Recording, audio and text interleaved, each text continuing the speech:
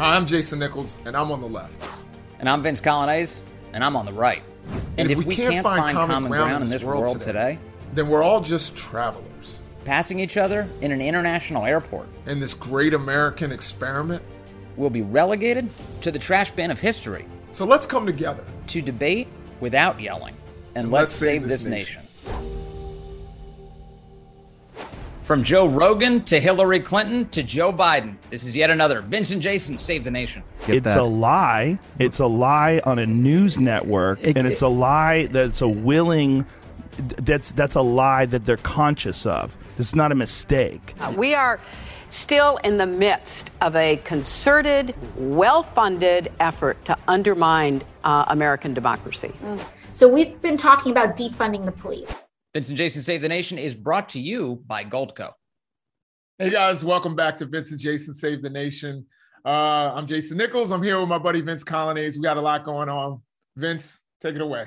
All right. Well, I want to start this Friday show with Joe Rogan, the podcaster, a comedian, and UFC commentator. He had Dr. Sanjay Gupta of CNN on his show this week, and it created a bunch of headlines. And the reason for that is, as Joe Rogan had recovered from COVID via a cocktail of medicine that was prescribed to him by his doctor, including monoclonal antibodies and the wildly controversial and debated ivermectin. So Joe Rogan confronts Sanjay Gupta about the ways that CNN slandered him for taking ivermectin. Just take a look at this. Horse dewormer's not a flattering thing. I get that. It's a lie. It's a lie on a news network, and it's a lie that's a willing. That's a lie that they're conscious of. This is not a mistake. Yeah. They're unfavorably framing it as veterinary medicine. What did the FDA put out? It was a tweet, and it was snarky. I admit it. They said, "You are not a horse. You are not a cow. Stop taking this stuff," or something like that. Why would you say that when you're talking about a drug that's been given out to billions and billions of people, a drug that was responsible for one of the inventors of it making Nobel Prize. winning the Nobel Prize in 2015? Yeah. Yeah, no, a drug that has been shown to stop viral replication in vitro. You know that. It's just a lie. I don't think anyone is... But don't you think that a lie like that is dangerous on a news network when you know that they know they're lying? Turns out I got COVID. So we immediately threw the kitchen sink at it. Ivermectin, Z-Pak. One of those drugs he mentioned, ivermectin, is something more often used to deworm horses. All right, hang on. The thing is, we're like going so fast. Like I feel like I'm missing. Do you think that's a problem, that your news network lies? Well, I don't. Dude. What did they say? They lied and said say? I was taking horse dewormer. First of all, it was prescribed to me by a doctor. Yeah. Along they with shouldn't have said a it was bunch of other medications. Because there were people that were taking it, the veterinary medication, and you're not, obviously. You got it from a doctor, so that it shouldn't be called that. Ivermectin can be a very effective medication. But he's trying to portray this as if he is feeling better now, he's doing better now because of this cocktail of drugs and medications. But when you have a horse deworming medication that's discouraged by the government, that actually causes some people in this crazed environment we're in to actually want to try it. Can I just come back to the one I want to talk about? Two things on you the ledger. You have, before we get to that, does it bother you that the news network you work for out and out lied? Just outright lied. They shouldn't have said that. Why did they do that? I don't know. You didn't ask? You didn't think that was you're the medical guy over there. I didn't ask. I should have asked before coming on But they did your it with podcast. such glee. No, yes, Joe. they did. I watched. Okay, I just want to say up front, I love this because it's uncomfortable. I think that's just right away. I love the discomfort of that exchange. We don't get enough of that. So thank you to Joe Rogan and Sanjay Gupta for producing it. But don't you think, Jason, that Sanjay Gupta should have been more prepared for that question before he goes on Joe Rogan's podcast? Totally. I was kind of shocked by how off guard, and I mean, even he admits it towards the end that he probably should have been prepared. And probably should have talked to a few people before he went on Joe Rogan's to talk about that particular thing. Particularly, I mean, CNN attacked him in a way and characterized his use of ivermectin. You can certainly talk about how, the establishment has said, and in their and I don't mean establishment in this particular case as a pejorative. There are times I will use establishment in a pejorative sense, but in this sense, I'm not. That it's an unproven drug.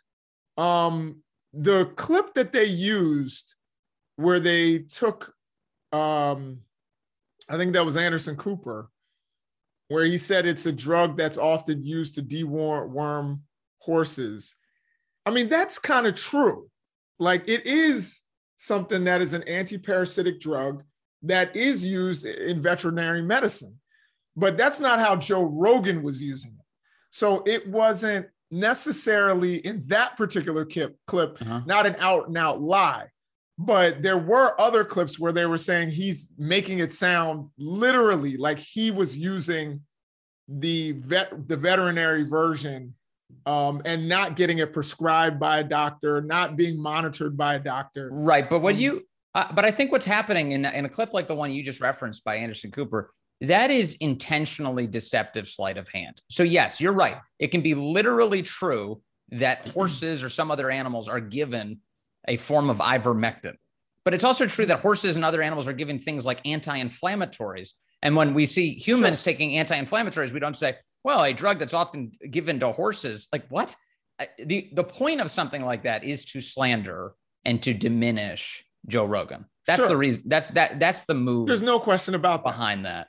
And I think Rogan has a huge leg, 2 legs to stand on, as he says here, like, why would you do this to me? Like, and so I think he was very unfairly treated by CNN. I thought that was very deceptive on their part. And this really gets to a point that you and I like to hammer a lot, which is like, people should stop trying to serve their political interest by putting spin on the ball in such a way as to diminish their political opponents. This should not be a political issue. This should be a really straightforward thing. As you said, ivermectin as a drug has been subjected to a battery of tests so far with some mixed results, apparently.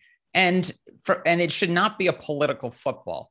And if his doctor prescribed this drug to him, which he did, or she did, then that should be good enough. I mean, doctors are allowed to make off-label prescriptions. They do it all the time for all sorts of conditions. And that's because they're medically trained to do it. But meanwhile, he recovered from COVID. That's great news. Right. I think the one thing, though, that is kind of specious on Joe Rogan's part is the fact that Joe Rogan makes it sound as though I took ivermectin and the Z-Pak and all of these, this big cocktail of drugs. Yeah. And the monoclonal antibodies, which is a huge deal. Oh, yeah. The monoclonal antibodies is one thing, but and he makes it sound, though, like this huge cocktail of drugs is why he recovered, rather than the fact that he is a healthy man who exercises, a martial artist, who probably would have recovered in about the exact same amount of time that he recovered, even though he's 50, I think, or in his 50s. But I mean, he is not an average 50-year-old either. He is in better shape than most 40-year-olds or probably even 35-year-olds. Mm-hmm. So the idea that he recovered, he probably could have recovered without that medicine.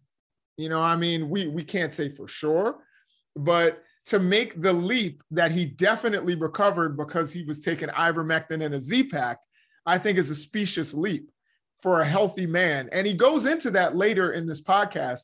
Mm-hmm. I actually watched a little more of the podcast, and it's really good. He and Sanjay Gupta have exactly what we try to do on this show. Right. An uncomfortable yet respectful conversation. There are moments that are uncomfortable. And of course, I got to plug our last interview with Tucker Carlson, who, look, the cat's out of the bag. Tucker Carlson is my friend. Okay. Like, I'm just going to say it now. You know what I mean? That's right. But there were moments in there that were uncomfortable. You know what I mean? Like, yes. when I asked him about, why white supremacists see him as an ally, that was an uncomfortable moment. You know what I mean? I think we all felt that, but it was a conversation that we were willing to have.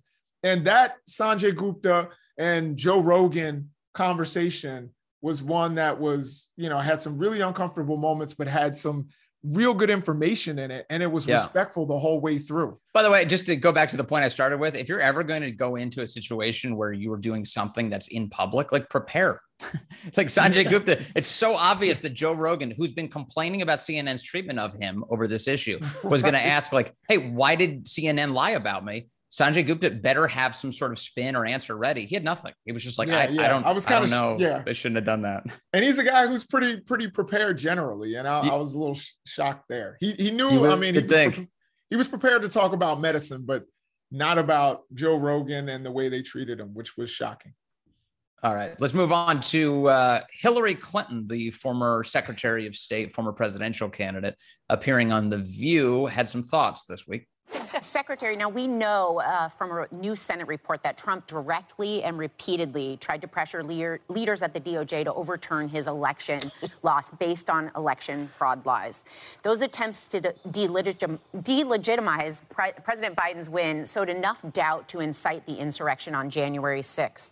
So how close do you think we came to a full constitutional crisis, and how accountable do you think President Trump should be for that?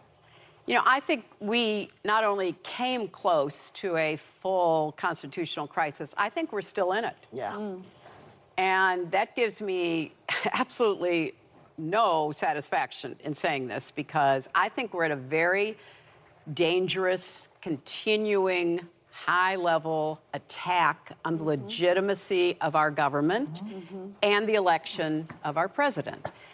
And obviously, our former president is not only behind it, he incited it, he encouraged it, and he continues to do so. Yeah. And you have leaders of the Republican Party who have willingly gone along as though they're members of a cult, not a political party, but a cult. And their continuing attacks on the election, their refusal to say, you know what, we've counted these votes, it's over, we're going to move on, has sown so much doubt. And then you combine it with the disinformation network known as Facebook, and you've got a volatile mix. So, yeah, we are still in the midst of a concerted, well-funded effort to undermine American democracy. All right, Hillary Clinton back in public yet again. Well, first of all, the first thing I want to say is anybody who knows me knows that I'm not the biggest fan of the Clintons. Not a huge fan of Hillary at all times. And I was even less of a fan of Bill Clinton. But having said that, I want to say get well to Bill Clinton. I think it came out that he's suffering from some sort of infection right now, non-COVID related. So get well, Bill Clinton. They said it was a urinary tract infection that turned into a blood infection. Right. So we want him to get well, and urinary tract infections can be particularly painful. And if it got into his blood, I'm sure it's even more uncomfortable. So we want him to get well here on Vince and Jason Save the Nation. Now, having said that, I don't think she necessarily said anything that isn't pretty mainstream Democratic views. I don't think that there was anything necessarily earth-shattering there. These are things that, Democrats and Republicans are going to disagree about. But, Secretary Clinton, I don't even think that this was a dose of haterade either. I think she is stating the fact that we probably are near a constitutional crisis in some ways, and more crises await us in the future when we're talking about elections and the fact that people will in the future not admit losses, not concede losses, always claim fraud, have a million different audits that the public pays for, even in places where they win, just really just searching for some inkling that something went wrong so that they can make it, bigger than it actually was. I think that's terrifying for our democracy moving forward. And so I don't think she was necessarily wrong about that. I think Hillary Clinton always wanted to be president. Yeah. And I think she's upset that she's not president, or, a guy who I don't know how she feels about Joe Biden, but I think she thinks she'd be a better president. Maybe she would, maybe she wouldn't. Of course, she thinks that.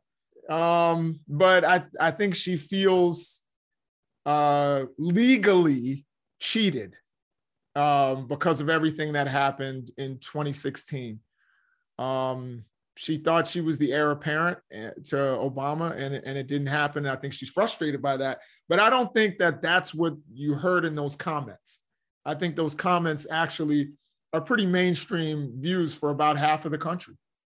Yeah, this is like the arsonist pretending to be the firefighter, I think. I mean, you want to talk about undermining democracy. I don't think anyone has played more of a central role in the last few decades than Hillary Clinton at that prospect. I mean, in 2016 and in the wake of it, and you kind of hinted at it a moment ago, talked about it. She has insisted that she was done dirty in that election entirely, and that it was an unfair outcome. It should have never happened. She should have been president of the United States. And she maintained that position up until this day. And not only did she do that, but she was involved in some of the most disgusting, underhanded tactics that really did thwart the tools of democracy, including generating this bogus opposition research packet through Christopher Steele, that British foreign national, designed to attack her political opponent on the basis of false information and then inject it into the government, where everything came out of control there, as the intelligence community and the security state apparatus were weaponized for political ends. That's not democratic at all. That's not in any way democratic, and it completely undermines our institutions and hurts our country.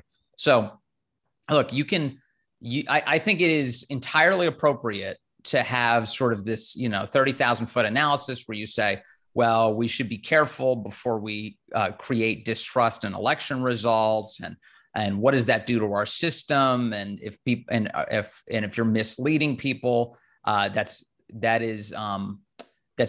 disruptive in an abusive way. I respect all those types of arguments if they're made by somebody who hasn't actually been a part of the arson of our system. And Hillary Clinton, she's definitely been that person. Yeah, I think we're talking about things on a different scale. And as you and I have discussed and probably debated at length, and we don't need to do it today, but that there were other factors besides the Steele dossier that led to that investigation.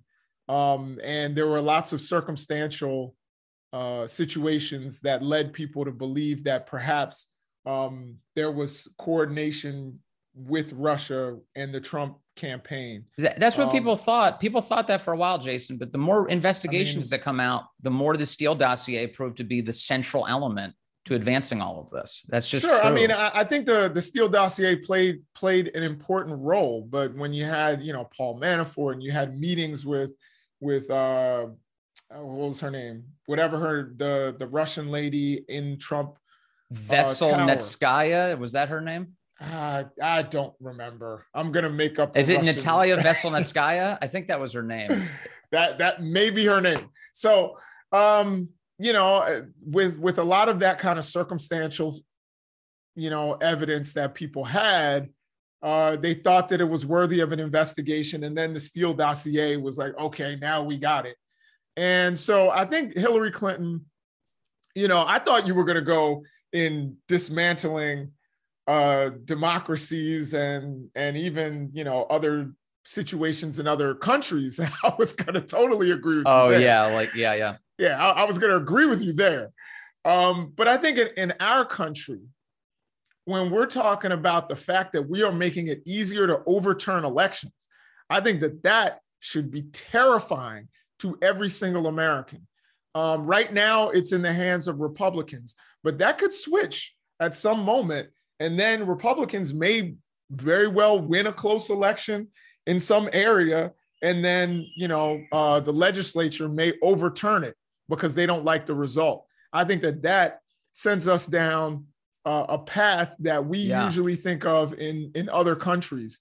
Well, in less developed nations, and that's terrifying to me. Well, by and large, I haven't seen enough evidence to agree with your take that this is going to be harmful. I think election integrity is important, so it should be easier to detect and ferret out fraud, and to make sure that ballots are authentic That I think that's important. It should be easy to vote and hard to cheat. That's a good principle. But at the same time, like that right now. At the same time, the basic point that you just made, which is like, hey, this governmental system you're creating could be abused by your political opponents. This is the argument against big government broadly. Like all of these big government programs, like it's one thing when your party's in power and it's created. It's another thing entirely when the other party's eventually going to have the control. And then you're like, oh crap, I wish they didn't have all this power over my life. I think it's one of the best arguments, a bipartisan argument against out of control government. So in that way, I'm giving you a big thumbs up. Yeah, no, I think we agree. Easy to vote, hard to cheat. I think that just some of the things that are going on in our country are the opposite. And it should not be easy to overturn a free and fair election because you don't like the result. And that's what I fear is going on around the country right now. And we're wasting taxpayer money when we need roads and bridges and all kinds of stuff in this country. And, you know, we've seen lots of issues that we could throw our money at rather than quote unquote forensic audits or whatever the hell that is. Well, here, I've got something you can throw your money at. Have you ever tried buying a shirt from Grunt Style? Not a stripper. What's that? Not a stripper. No. You should buy a shirt from Grunt Style. I know you already have. Absolutely. You know, Grunt Style, this apparel company that supports Vince and Jason Save the Nation and the great work we're doing here in the Daily Caller, of course. They're such a great company. It's one of these things that's like, you know, it's one thing to have an advertiser. It's another thing to have an advertiser that you really dig and believe in. And that's what we have with Grunt Style. It's cool. Because they're, you know, a patriotic apparel company. I saw on Jason's Instagram, I was looking at your Instagram yesterday because you tagged me in something. I'm like, oh, let me look at this Instagram, Papa Seuss. And when I click in there, I see you wearing your Grunt Style t-shirt that says, what does it say? I love to pee outside or something. What does it say on it? It says nothing better than peeing outside. Yeah. There's and nothing better than peeing outside. First of all, you should follow him on Instagram. But second, like, check out this photo. He's standing there all proud and is nothing better than peeing outside Grunt Style t-shirt. And it's made by a company that employs hundreds of veterans, hundreds of Americans. And they're just a great company. And you can get 10% off the apparel there by going to gruntstyle.com and entering the promo code STN. That stands for Save the Nation. So cool company. And we really appreciate their support. Absolutely. All right, let's check out another clip here put together by our great producers at the Daily Caller. We've got Democrats. Well, let me throw this one down at you. I know what I'm about to show you. I believe this is the Republican National Committee who put this together. So, of course, you'll have some opposition to it on that basis. But it's a montage of Democrats saying that we should defund the police. There was a moment earlier this year, right, where the White House was trying to say that it wasn't Democrats who were trying to defund the police. It was Republicans. They whipped out this idea that because Republicans didn't pass some sort of expansive, you know, cash cannon to towns across America where they could make arbitrary decisions about where the money went, including police officers potentially, that therefore by not voting for that giant federal spending package, Republicans were, quote, defunding the police. It was quite a display of spin, but it got to a basic polling point, which is that the public is not on board with defund the police. But last year, Democrats were in a pretty broad way. And here's just a quick montage that'll show some of that. So we've been talking about defunding the police. Suck it up. Defunding the police has to happen. We need to defund the police. Not only do we need to disinvest in police, but we need to completely dismantle the Minneapolis Police Department. Yes, I support the defund movement. I'm for responsible reallocation of resources. And defund the police. I think you do all those other things, you don't need all the money that's going in the police departments. In some necessary cases, completely dismantling those police forces. Police departments are taking a sizable amount of the budget of a lot of municipalities and other entities. We need to look at those budgets, pull some of the money back, and invest it in other things. I think the idea of having a police-free future is very aspirational, and I am willing to stand with community members who are asking us to think of that as the goal. Going through a process of dismantling that institution. So defunding the police, for me, it means a reallocation of funds. Why use the word defund? Why use the word defund? And it's like, this is the word that's coming from the streets, you know? We're going to dissolve the gun violence reduction team, the school resource officer program, and the transit specialty units. You don't have one bad apple. You don't have 4 bad apples. You have a system-wide problem in that police department. And only by completely dismantling that system and rebuilding it intentionally with the community members at the table, do you have any hope of getting it right? Okay, so yes, there's a lot of video evidence of a bunch of Democrats saying defund the police or some variation thereof that would result in less funding for the cops. What do you think of the kind of the way that the messaging around this has changed? I mean, that was a big deal last year. You don't hear it anymore. Well, so I think it was stated in a way that Democrats, and by the way, they started I think I saw a couple of people 2 or 3 times. So it was like literally 5 Democrats, all members of the squad. And, some people I really like. Actually, I like, most of the people that I saw in there. I know, Mondaire Jones, shout out to him. He's my Twitter buddy. And AOC and a couple others. And you and I, again, we talked about this in our conversation with Tucker Carlson. I think this, and once we actually got to the nitty gritty behind sloganeering, and this is the problem with Democrats, they get behind sloganeering and don't pick good slogans. Defund the police is a terrible slogan. You know what I mean? Like, in my opinion, I'm going to keep it real. The idea behind it is a good idea. It's actually deburdening the police. The police should not be burdened with everything that that goes on in society. Mm-hmm. The one answer to everything is, I got a flat tire, let me call 911. You know what I mean? Like, people think that the answer to everything is to call a police officer. And that's not the way our society should function. And there are some situations where it not only makes it overburdens police, it overburdens 911, and it also makes the public less safe. So there are answers for how to fix those problems.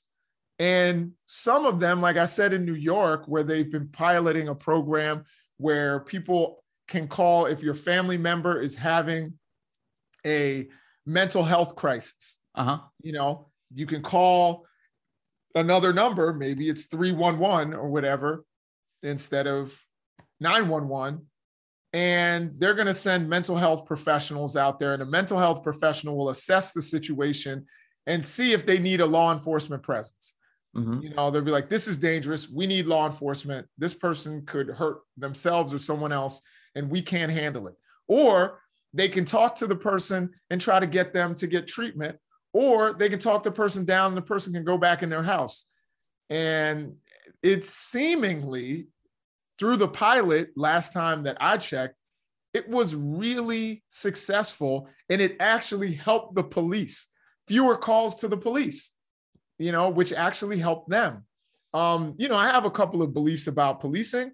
I believe that we can cut some of our funding for police and actually pay police officers more, because I think that police officers should be paid more, and I think the way you do that is by cutting down on the responsibilities of police officers and finding other places to do jobs that they are not particularly trained for. So paying them more, the idea being that the better a job is, the more attractive a job it is, the more competitive it'll be, and you'll attract better candidates to it. Yes. And I also think that if I have very high expectations of you in a job, like a doctor, for example, anything where it's life and death, I want you to be paid well. Right. Like, I don't want a $40,000 a year police officer pulling me over, and he's been out for 12 hours straight writing tickets. He's annoyed. He's pissed off. I'm annoyed because I got pulled over. Mm-hmm. And that sets up a situation that you've been seeing I don't know if you saw the video of the guy who got kicked in his face while he's cuffed and on the ground by a police officer. I think that sets did. up, situations where there's the guy who's a paraplegic who gets pulled out of his car and he's like, wait, let me get somebody, who can help me out of the vehicle. I'm not really trying to cause a problem. I'm a paraplegic. You can hurt me really badly if you pull me out of the car.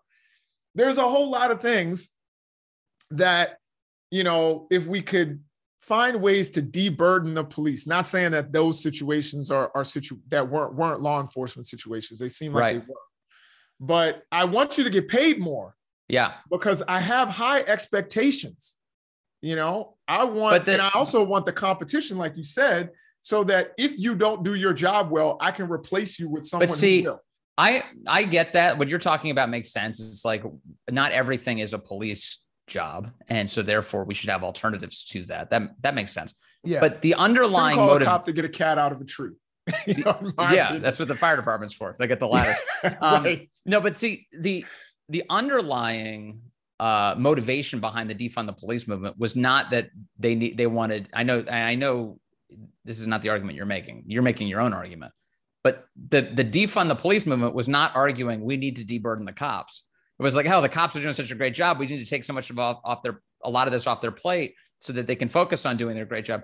No, it was about devastating police forces. It was about that they were turned into the enemy. And a lot of it was based on just ridiculous lies about the nature of the relationship between police officers and the community. Yeah, and that was destructive. That was completely destructive. And then what we saw was this panic defunding that took place in cities across America who have now reversed course. They've actually, I think to a T, have all brought back funding for police officers after these government officials were browbeaten into submission. They're like, oh, yes, okay, we'll defund the cops. And when they did that, it led to terrible outcomes. And now they're trying to bring back funding for the cops. This is a police force, by and large, that's had diminished morale as a result of being unfairly maligned over the course of the last year. And so many guys just left the force. So many guys were retiring and were just like, I'm done. What am I doing? What kind of public service is this where I get no respect whatsoever from the public? Mm-hmm. It was just awful. It was just a really awful, impulsive destruction of an institution that, yeah, if you think that there should be fixes, and that sounds reasonable, then let's work on whatever fixes there might need to be. But defund the police and the actual defunding that followed was, I think, a terrible thing for the country. So I think that's actually not true. And even in the clips that you showed, people were saying reallocation. Let's allocate funds to mental health, to homelessness, all the things that we call police for. There's some guy sleeping outside of my business. You know what I mean? Let's actually fix those root problems in other ways and allocate funding toward that so that we don't have to make police do the job. I think that was the understanding. The other thing I would say, you're right. Some of the people said the words reallocate, but what that did mean is to take away funding from the cops and send it somewhere else. Right. And, well, there's a limited pot of money in a lot of these cities. And so in order, and the law enforcement budget was in major cities around the country was enormous because the law enforcement was expected to deal with everything. And I'll tell you, one of the things that one of my good friends, I think he's a good friend of mine, is a police chief. Mm-hmm. And he'll tell you, talking to the mayors in different cities, and I won't say which cities, but major cities in the country that have crime issues. And one of the things that he's had to tell these people, in city council people who, grandstand in front of microphones, is you can't arrest your way out of a social problem. You know what I mean? You can't arrest your way out of poor schools and lack of housing. It's not law enforcement that has to solve those problems. Law enforcement is a backstop for society. It should be the last resort for a lot of these issues. You guys, it's your job to address those issues, those root causes. And that's one of the things that I think the defund movement, even though terrible sloganeering in this particular case. As soon as they were saying that, I was like, oh God, here we go again. But the root issues, I think most Americans would agree with. And as far as what you're saying, violence is up in cities that defunded the police. That is true. But violence is up in cities that actually raised the funding. Places like Tulsa and Jacksonville, other major cities that actually either raised their funding or kept their funding the same. Violence was up in those cities as well. So there's no real direct correlation between defunding the police and the outcomes that you're talking about. Now, what you could say, I agree with, is maybe morale was low. I can go with that. 2020 was a rough year. I don't know an industry where morale was not low. It was low in education, I can tell you that. It was pariah status if you were a cop. I had a cop come up to me in Northern Virginia, off duty. He was just in civilian clothing, and he had to whisper to me that I have a radio show in Northern Virginia, so he listens.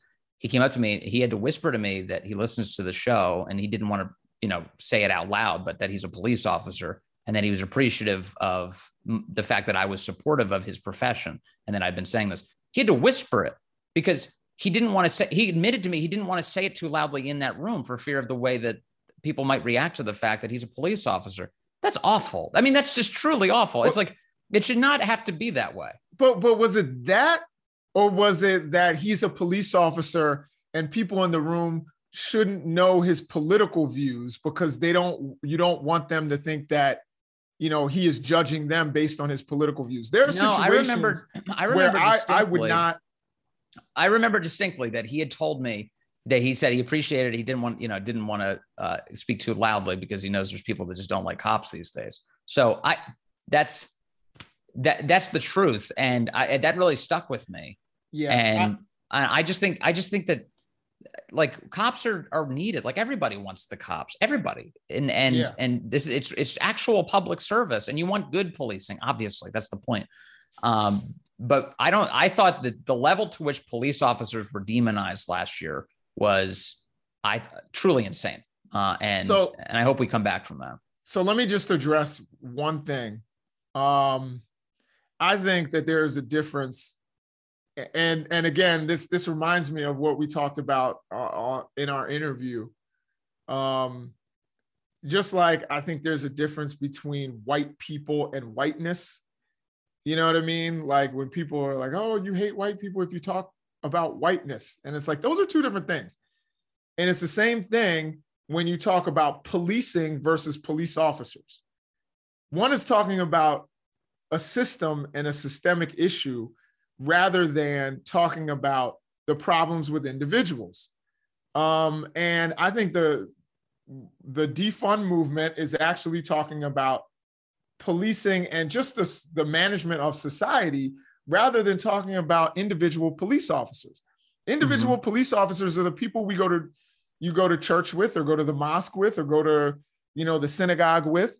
They're the people who, are your friends, the people you work out with at the gym, the people you play basketball with, right? The people, like I said, when I was doing martial arts, I sparred with cops and, FBI agents and all of them.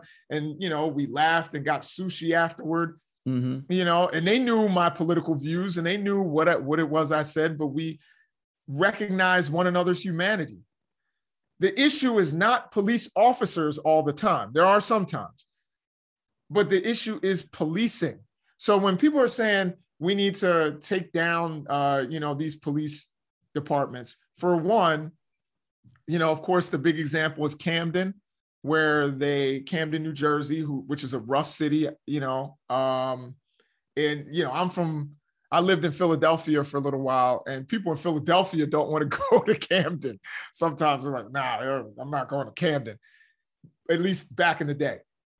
But Camden brought their police department, basically dismantled it and rebuilt it. And, right, they replaced it, yeah. And even if it's, it's not perfect, because if you talk to activists in Camden, they're like, look, we still got problems with policing in Camden, but it's better than it was before. And so I think when you had Ilhan Omar and other people in Minneapolis saying, and I think Minneapolis is where, if I'm not mistaken, that's where either the paraplegic guy was pulled out of his car, or it was where the guy was kicked in the face. One of those situations happened in Minneapolis, I believe. Mm-hmm. When you have these kinds of things happening over and over and over again, and these situations in these police departments, people are thinking, maybe we dismantle this and then we rebuild it from the bottom up, and then we make it serve the public better. I think the problem is that a lot of dishonest media, usually on the right, makes it seem like this is about individual police officers. Like, hey, the left hates individual police officers. Black people hate cops. That's not the situation. As you stated in our interview, Black people sometimes ask for cops. Right. In certain situations. So it's not about hatred of cops. It's about fair policing. Yeah. And that's what people want. I don't think Black people hate cops. I definitely don't. I think radical activists hate cops. I think so. Kind of to invert what you just said, I think what happens is like the actions of an individual officer are then transplanted to become a systemic problem intentionally. It's like you can take, what's that guy's name? Darren Wilson. You take Darren Wilson, and then all of a sudden he's all cops. It's like, well, this is typical. He's a stand-in for every single police officer. That's just not true. Derek Chauvin. Yeah. Derek Chauvin. Darren Wilson was a different. Darren Wilson was the guy who shot Mike Brown. Yeah. Okay. All right. So, but either one, right, Derek Chauvin. The point. Well, no, Darren Wilson was justified, but again, that it definitely had a whole lot more nuance in that situation. Yeah, I mean, I'm just saying, according to Eric Holder, I don't know, but that's what Eric Holder I think said. there's a, like I said, there's a lot more nuance in that situation than others. But again, the problem with Darren Wilson, the problem there was less about Darren Wilson. It was more about what was exposed after Ferguson. So, rest in peace to Mike Brown, but it wasn't necessarily about that incident. What did we find out after that incident? We found out that that Ferguson was getting most of its revenue. I think it was like the second highest revenue generator were court fines and things like that. And they were basically bleeding this over policing in order to bleed the community dry, mainly poor Black people, in order to generate revenue. That's not right. And then you had situations, of course, even with Mike Brown, they left his body out there. There are so many situations where we're seeing, and again, talking to this police chief, and I think he's close to retirement. Once he retires, I'm going to see if he'll come on the show. Yeah. One of the things that, because I don't want him to come on, I don't want him to get any kind of hate or anything.